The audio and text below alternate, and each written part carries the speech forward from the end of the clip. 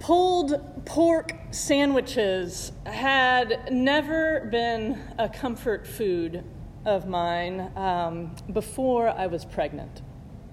In fact, I can't remember having eaten it more than maybe once or twice beforehand, and only very seldom since. But while I was pregnant with our first son, Fritz, for whatever mysterious reason, pulled pork sounded like just about the most delicious food possible. As I think most of you know, Fritz died suddenly and unexpectedly as an infant. And by the time we had made it around the year to what would have been his first birthday, a friend offered to bring us dinner. When she dropped it off, I saw that it was pulled pork. And I couldn't believe the coincidence. I exclaimed, surprised, that had been the food that I had gone to such great lengths to track down when I had been pregnant. "I know," she said, gently. That was why she had made it for me. I was taken aback that she had paid such attention, that she had remembered some offhand comment I'd made many months before. The food was a comfort, but it was her care that was a balm for me.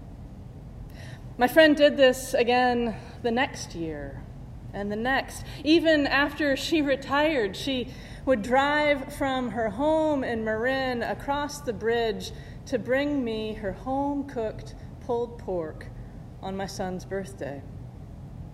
She knew it wouldn't change anything.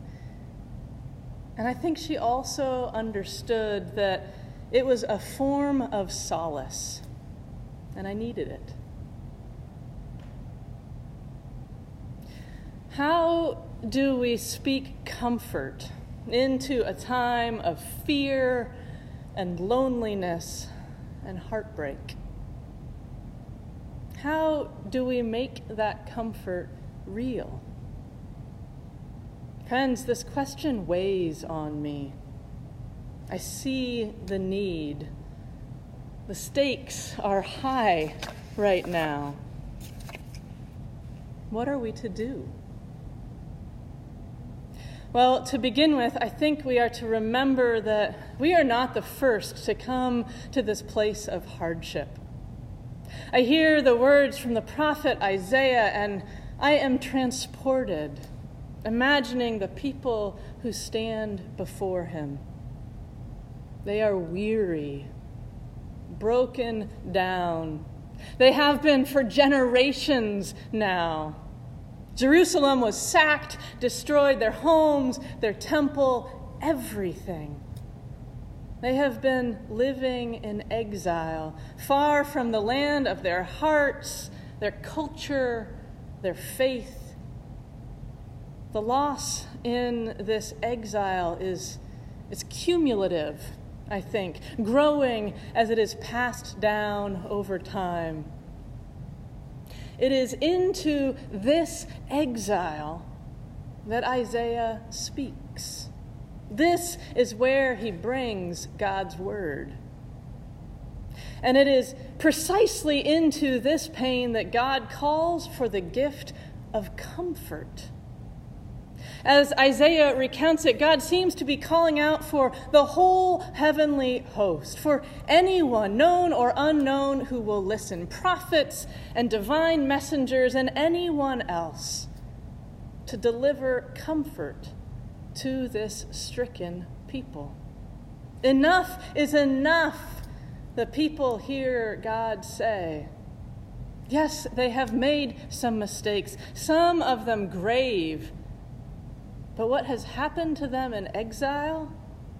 This has been far beyond anything they could have warranted or brought upon themselves.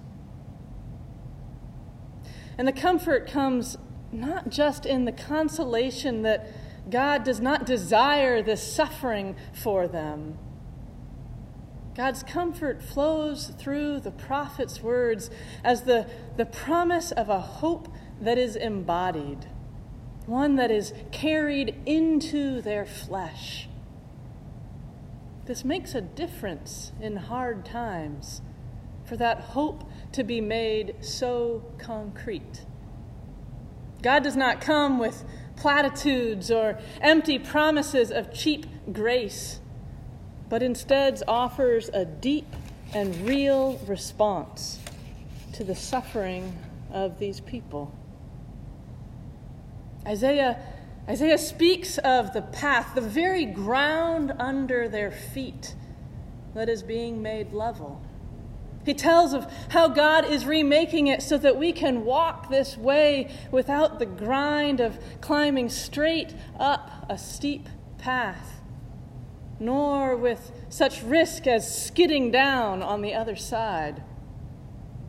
God is calling instead for this way to be smoothed out, to let us walk calm and steady. The prophet tells of God feeding God's people as a shepherd feeds the flock, providing, making sure there is plenty, that it is good.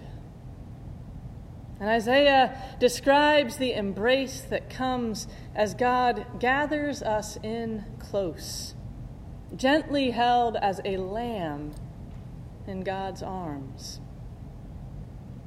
This holy comfort is not theoretical, not simply an idea for us to consider, but tangible grace brought forth for our bodies. I am grateful that I am not living under the strife and hardship of exile. And even so, I am weary. I think we all are. I felt it more acutely this past week as we marked our son's birthday once again. He would have been 7. And it was strange not being able to gather with friends in the shape that has been so helpful in the past. But we found ways to remember and to give thanks and to breathe.